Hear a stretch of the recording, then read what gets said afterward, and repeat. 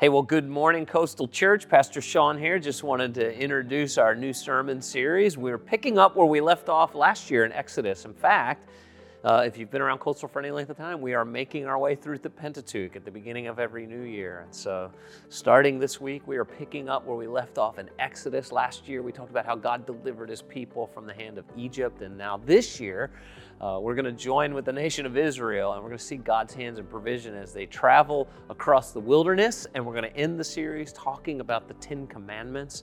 And of course, we will be applying all of this to God's gracious gift to us in his Son, Jesus Christ, and how Jesus fulfills all the promises. Hey, also, I want to remind you, Coastal, we're in our small group season. And if you're not yet in a small group, I really hope that you'll make an 8-week commitment and join one of our small groups as we journey together through the book of Exodus. And so we love to unpack God's word in a community, in a small group. And so if you haven't yet joined a small group, get a Grow book.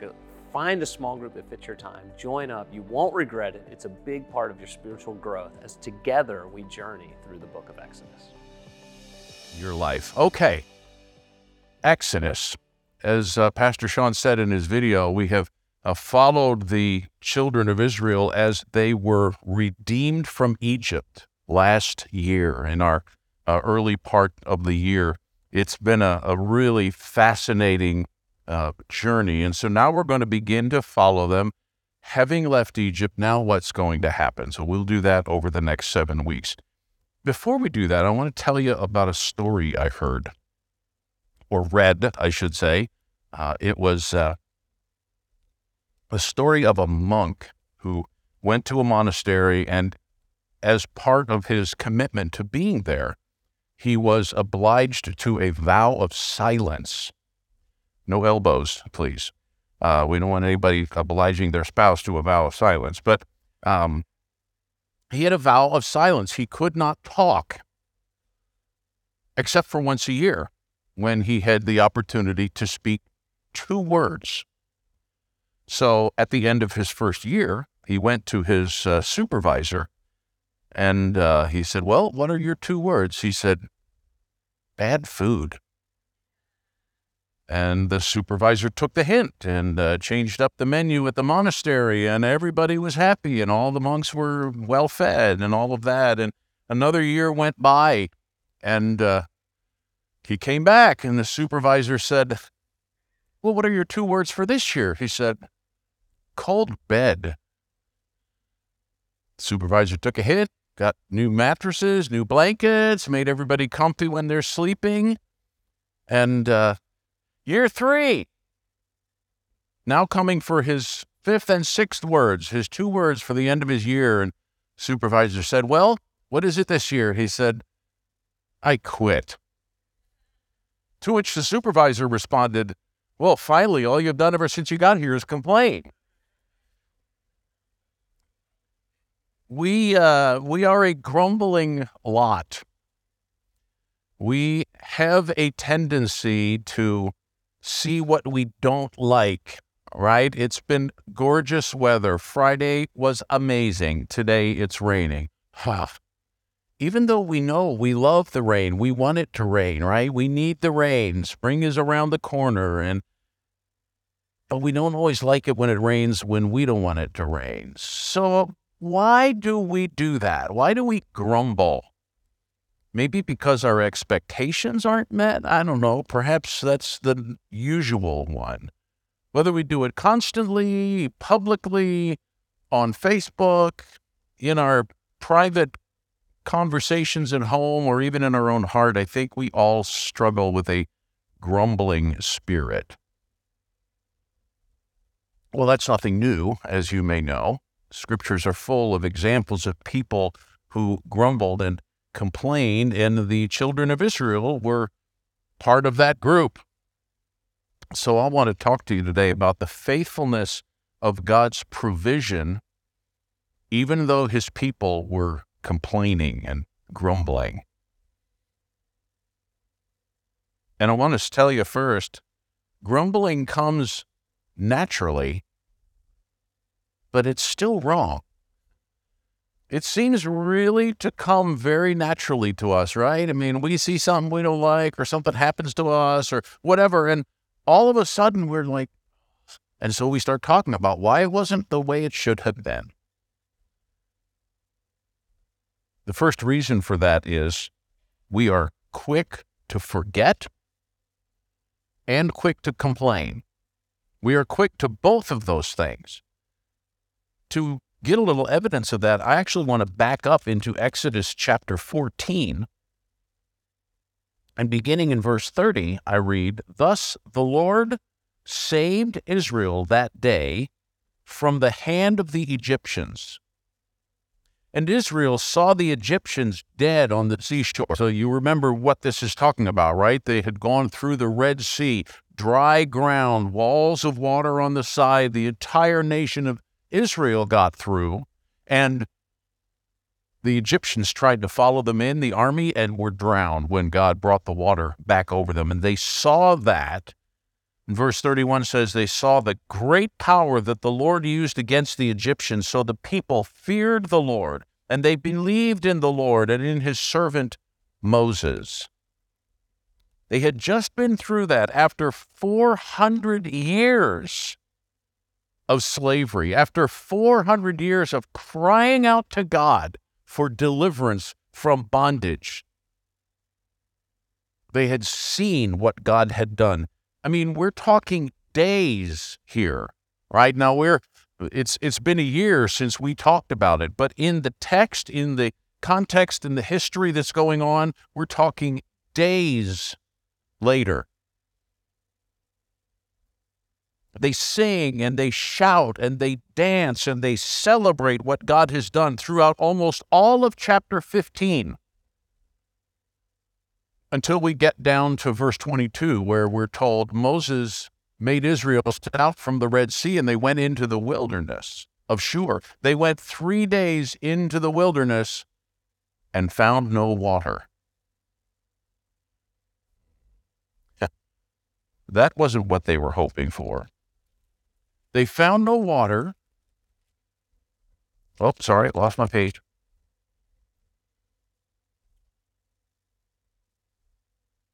And when they came to Marah, they could not drink the water of Marah because it was bitter. Therefore, it was named Marah, means, of course, bitter. And the people grumbled against Moses, saying, "What shall we drink?" And he cried to the Lord, and the Lord showed him a log, and he threw it into the water, and the water became sweet. And there the Lord made for them a statute and a rule, and there he tested them, saying, "If you will diligently listen to the voice of the Lord your God, and do that which is right in his eyes, and give ear to his commandments, I will put none of the diseases on you that I put on the Egyptians." This is what God was doing to the people. He made the water sweet. He gave it to them. 3 days in, and they're complaining. I read one writer who said, "Unbelief has a short memory, and discontent perverts our perspective." They just watched what God did. And the people grumbled against Moses. But that was last week. What about right now? Our tendency is to be quick to forget and quick to complain. And additionally, our current circumstances tend to fog our memory. So now we're in chapter 16. Beginning in verse 1, "They set out from Elim, and all the congregation of Israel came to the wilderness of Sin, which is between Elim and Sinai, on the 15th day of the second month after they had departed from the land of Egypt." So now we're 6 weeks in. "And the whole congregation of the people of Israel grumbled against Moses and Aaron in the wilderness, and the people of Israel said to them, 'Would that we had died by the hand of the Lord in the land of Egypt, when we sat by the meat pots and ate bread to the full. For you brought us out here into this wilderness to kill this whole assembly with hunger.'" Wow, 6 weeks in, and they're complaining again. They saw the miraculous deliverance of God. They watched as the water became sweet through the miracle of throwing a log in it, because God said, that's what I'm going to use to make that happen for you. And it wasn't just that there were a few malcontents, it's everybody, right? The whole congregation grumbled and said, we'd have been better off dying in Egypt. Seriously? The nation cried out for 400 years to get out of that situation. They were dying in Egypt. They obviously forgot the centuries of slavery. They obviously forgot the cries for deliverance. At least we had lots of food to eat. But I gotta wonder, did they? I mean, they were slaves. They probably didn't have, buffets around for the slaves. They, fancy word here, catastrophized their situation. You brought us out here to die in the wilderness. They knew better. But their current circumstances clouded their reason. So, grumbling does come naturally, but is still wrong. Secondly, I want you to remember that testing comes normally, and it's good. Oh, I know, we don't like that part. We don't like the testing is normal, and we don't like to have to think about it being a good thing.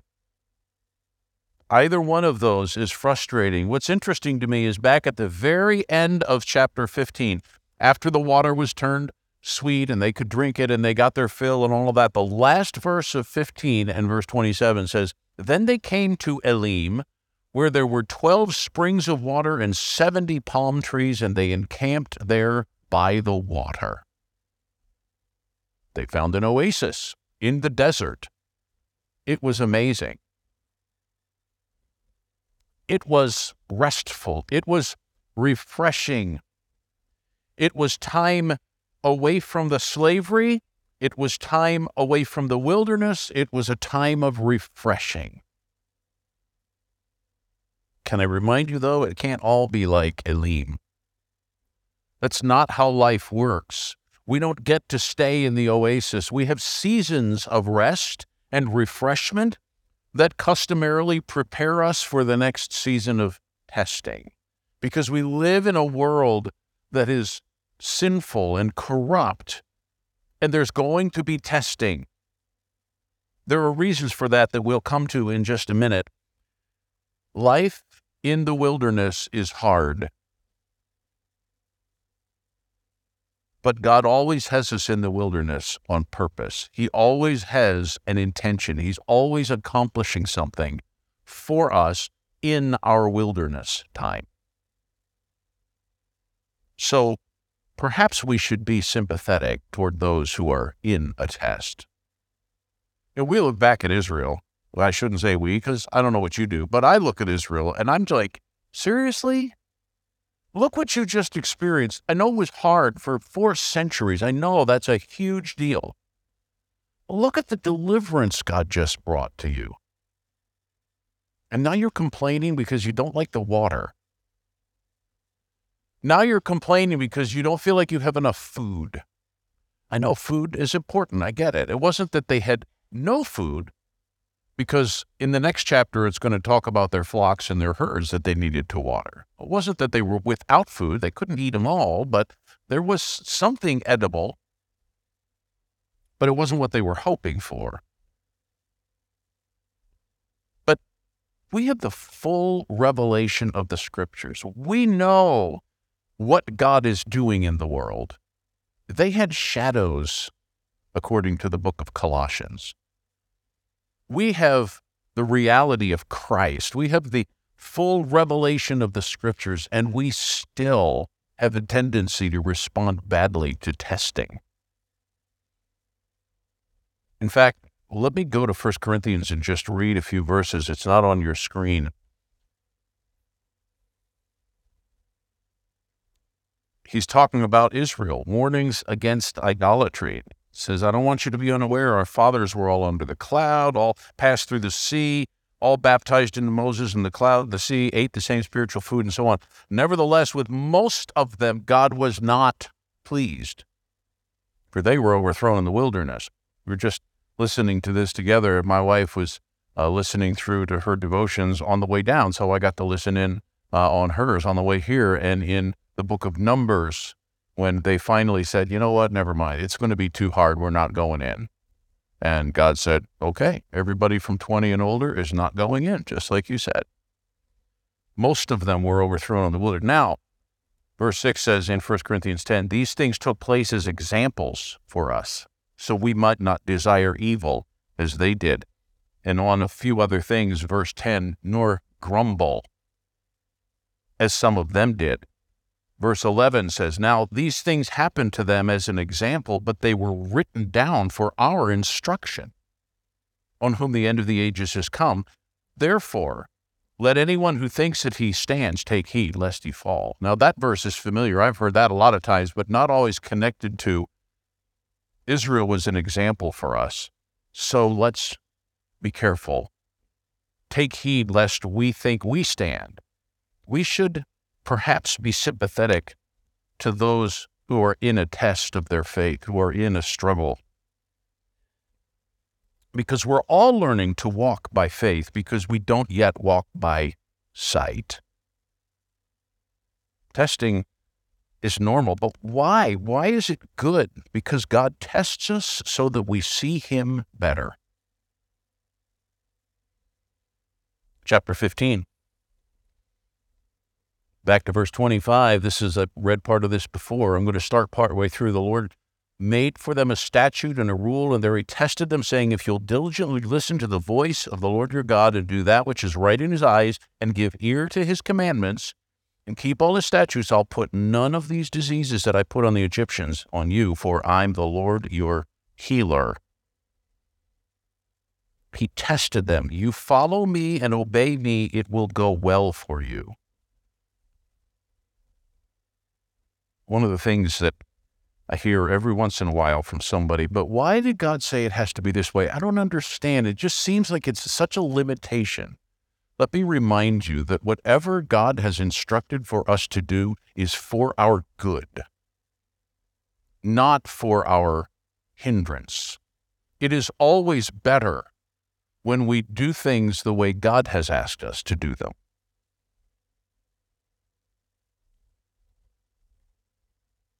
Chapter 16, verse 4. I am sending bread, the Lord said to Moses. I'm about to rain bread from heaven for you, and the people will go out and gather a day's portion every day, that I may test them, whether they'll walk in my law or not. And He did. Down to verse 6 of this same chapter, Moses and Aaron said, at evening you'll know it was the Lord who brought you out of Egypt. In the morning you'll see the glory of the Lord. As soon as Aaron spoke, verse 10 says, to the whole congregation, they looked to the wilderness, and behold, the glory of the Lord appeared. God tested them so that they would know God's glory in their lives. He still does that today, right? James chapter 1, verses 2 through 4. Count it all joy, my brothers, when you meet trials of various kinds. Why? Because you know that the testing of your faith produces steadfastness. But let steadfastness have its full effect, that you may be perfect and complete, lacking in nothing. It may come as a surprise to you that I don't spend a lot of time in the gym. But I'm told that people who do, they use resistance, right? They have a certain amount of weight, and they either lift it a certain amount of times or they lift it increasingly or whatever, because they are testing, they are stretching, they are working and using those muscles, and then as those muscles heal, they're strengthened. God uses testing much the same way. He does it to produce steadfastness.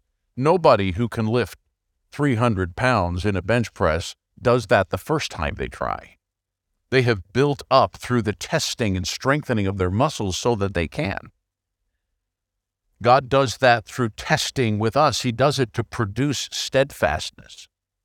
Now, we may think, well, I would just as soon not be steadfast then, but that isn't an option. God wants us to be steadfast. And so He brings testing into our lives to strengthen us, to enable us to continue through the end of our days here so that we can rest. When we get to heaven, we're going to talk about that next week, the concept of our rest. We should consider it joy when we face various kinds of trials because God is doing something beneficial in us through those. Number 3, God's faithfulness is unending and amazing. Why do I say that? Because of all the times that we see the word grumbling. He heard their grumbling. So, if you have had children at home, particularly of the double-digit variety, shall we say, you've heard a little grumbling on occasion, I'm sure. And when you were that age, your parents heard some too. I know we like to look back, right? Because our current circumstances fog our memory. We think we were much better behaved. Well, if I'd ever talked like that. How do we know that? Because we did talk like that. But anyway, we get tired of hearing grumbling, even when they're little. I'm hungry. I want this. Or in the car, right? Are we there yet? Could we find a way to erase that from the English language? Man, car rides would be so much better. The people of Israel in verse 4, the Lord said to Moses, "Behold, I'm about to rain." Don't you expect that sentence to finish with like fire and brimstone or something? "Behold, I'm about to rain bread from heaven for you, and the people shall go out and gather a day's portion that I may test them." Why?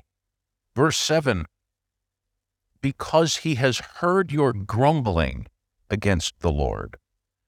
Verse 8, the Lord has heard your grumbling, that you grumble against him.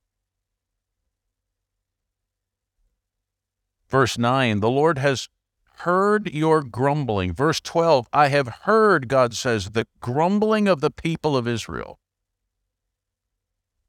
By the way, grumbling isn't an actual translation, right? That's just one of those words. It just sounds like what it is, like buzz, right? You don't translate that. Buzz means buzz. Grumble means that. No? Do you remember Dick Dastardly and Muttley? That dates me, I know. But man, I loved Muttley. He was like my favorite cartoon character, and all he ever said was "rasa, rasa, rasa, rasa." Grumbling. God heard their constant grumbling and in response provided bread. What an incredible indication of God's faithfulness. Remember a couple of weeks ago, we talked about God's mercy, how we could define it on one hand as God's persistent refusal to wash his hands of us? It fits again, doesn't it? Constant grumbling. 6 weeks since they saw the miracles of the Exodus, and they're grumbling constantly. And God's reaction is to provide for them. He's in a committed covenant relationship with them. And so he remains faithful despite their faithfulness, their faithlessness.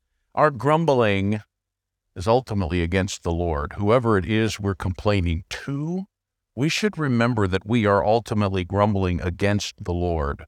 That's several times in this whole section of Scripture. They grumbled against Moses and Aaron, and Moses and Aaron were like, what did we do? We tend to grumble against the person who is at least in charge, or at least we feel like they could do something about it, but we're really grumbling against the sovereignty of God. And then lastly,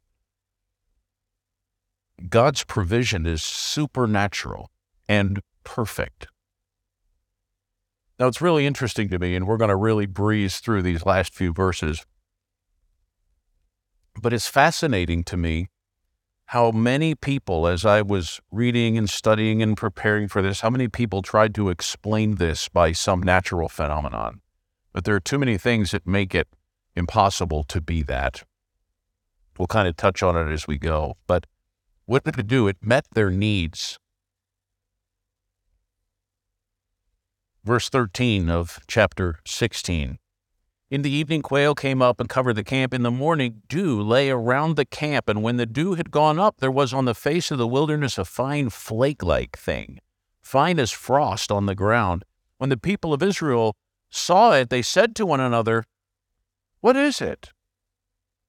For they didn't know what it was. And Moses said to them, "It's the bread the Lord has given you to eat." So you now know one word of Hebrew. Manna means, what is it? They called it what they didn't know. I have no idea what it is, so we'll call it that. What is it? But it met their needs. It was the bread God had given them to eat. And there are several qualities about it that are really, really important. Number one, it was sufficient. Verse 16, this is what the Lord has commanded. Gather of it, each one of you, as much as he can eat. You'll take an omer, which is ballpark 2 quarts or 2 liters maybe, according to the number of persons that each of you has in his tent. So you get about 2 quarts for each person that's living in your tent. They did so. Verse 17, they gathered some more, some less, but when they measured it with an omer, whoever gathered much had nothing left over. Whoever gathered little had no lack. Each of them gathered as much as he could eat. It was sufficient. We could learn some lessons about that too, right? I don't mean to turn things more often than necessary into a comment about giving, but that's one of the phrases we use at Coastal, right? When we talk about giving, it's not equal giving, it's equal sacrifice. It wasn't equal collection, but it was equal provision. They collected what they needed. They collected 2 quarts for every person in the household. It was sufficient. It was also daily. Verse 19, Moses said to them, "Let no one leave any of it over till morning." But they did not listen to Moses. Some of them left part of it till morning, and it bred worms and stank, and Moses was angry.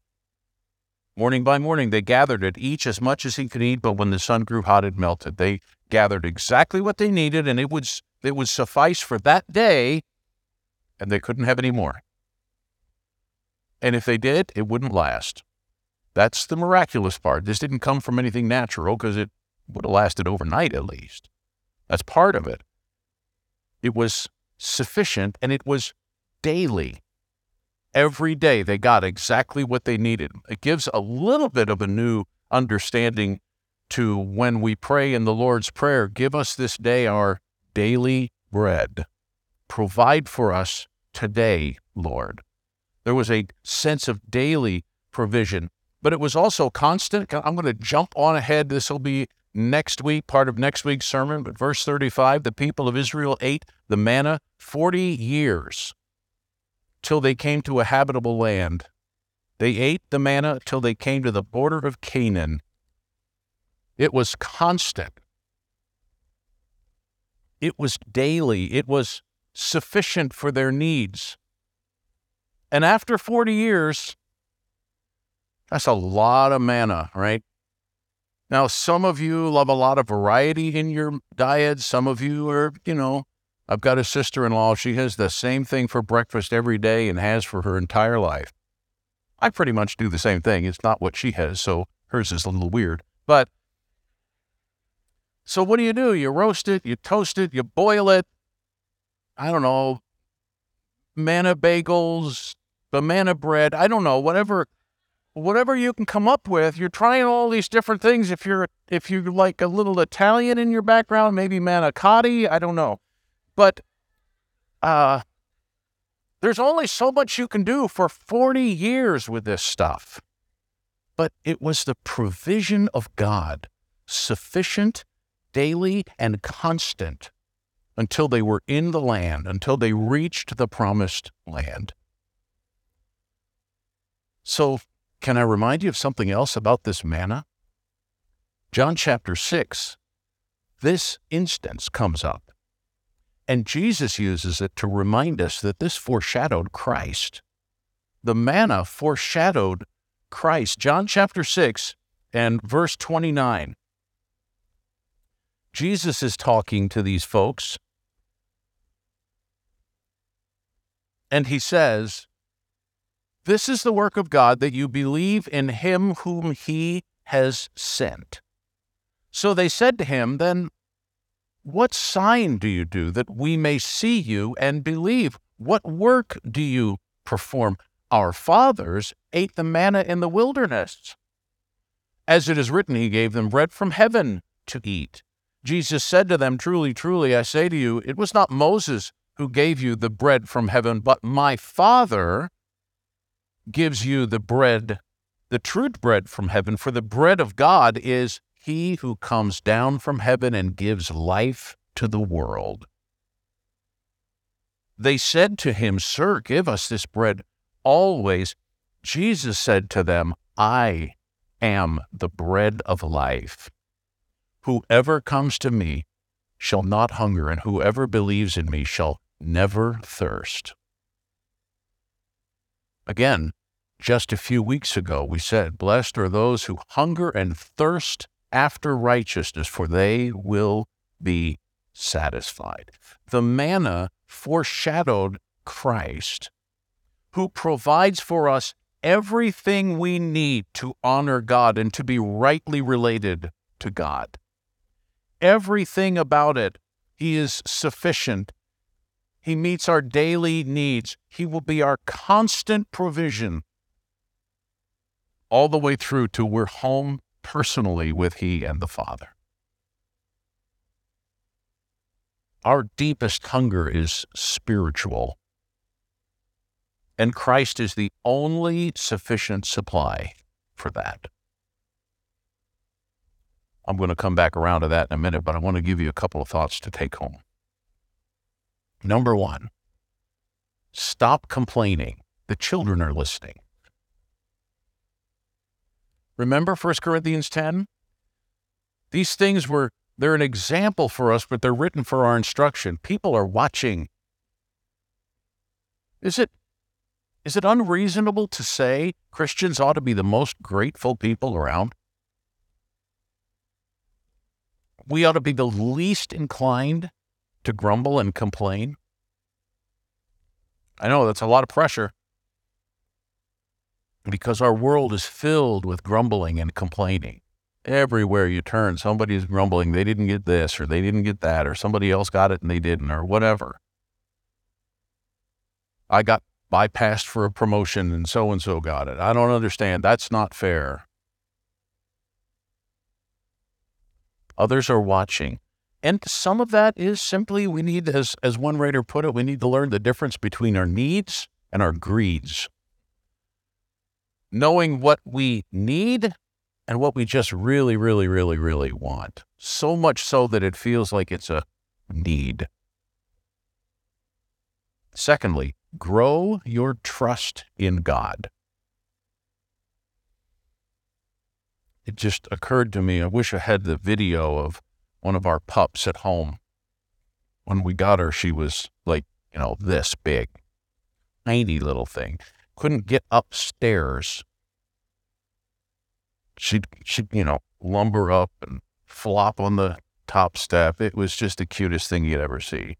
Now she weighs 50 pounds. She gets up the stairs very readily. Take some steps to learn to trust God. We do that by consciously choosing to step out in faith about something. Maybe it has to do with my giving to the Lord. Maybe it has to do with a decision that I need to make. Maybe it has to do with a development of a Christian discipline, a spiritual habit that I should have, and I just haven't fit it in yet. Take a step. Do something. When parents have young kids, dads love to launch them, right? Throw them up and catch them. Listen, we all know that's at least in part because mom is watching going, that's just part of the fun. But regardless, for the children, they love it, right? They're screaming, and when he catches them, do it again, right? They want that because their father's the one doing it. So I had a fellow that worked with me at a previous church who had a little one, and he was doing that, and she, we were friendly and all, and she did that, and I went like this, and she screamed bloody murder. So, of course, I did not do it for her, but because I wasn't her father, we trust our Father because he's done that before and caught us, right? We learn to trust God because he catches us every time. He is faithful. And so find steps to take. I'm going to trust God. I'm going to do this thing because I'm convinced this is what God wants me to do, and I'm going to trust it and watch your faith grow. And then lastly, man, if you're here and you've never trusted in Jesus, you've never come to a point of salvation where you have repented of your sin and believed in the gospel and received Christ, if that's never taken place for you, Jesus offers you the spiritual fulfillment and satisfaction that you need. You cannot get it anywhere else. I know that's a very exclusive claim, but Jesus is the one who made it. So you take him at his word or you don't, and I'm pleading with you. Understand you're imperfect, which is probably not a big revelation, right? Since none of us are what we need to be to get into heaven. We're all sinners.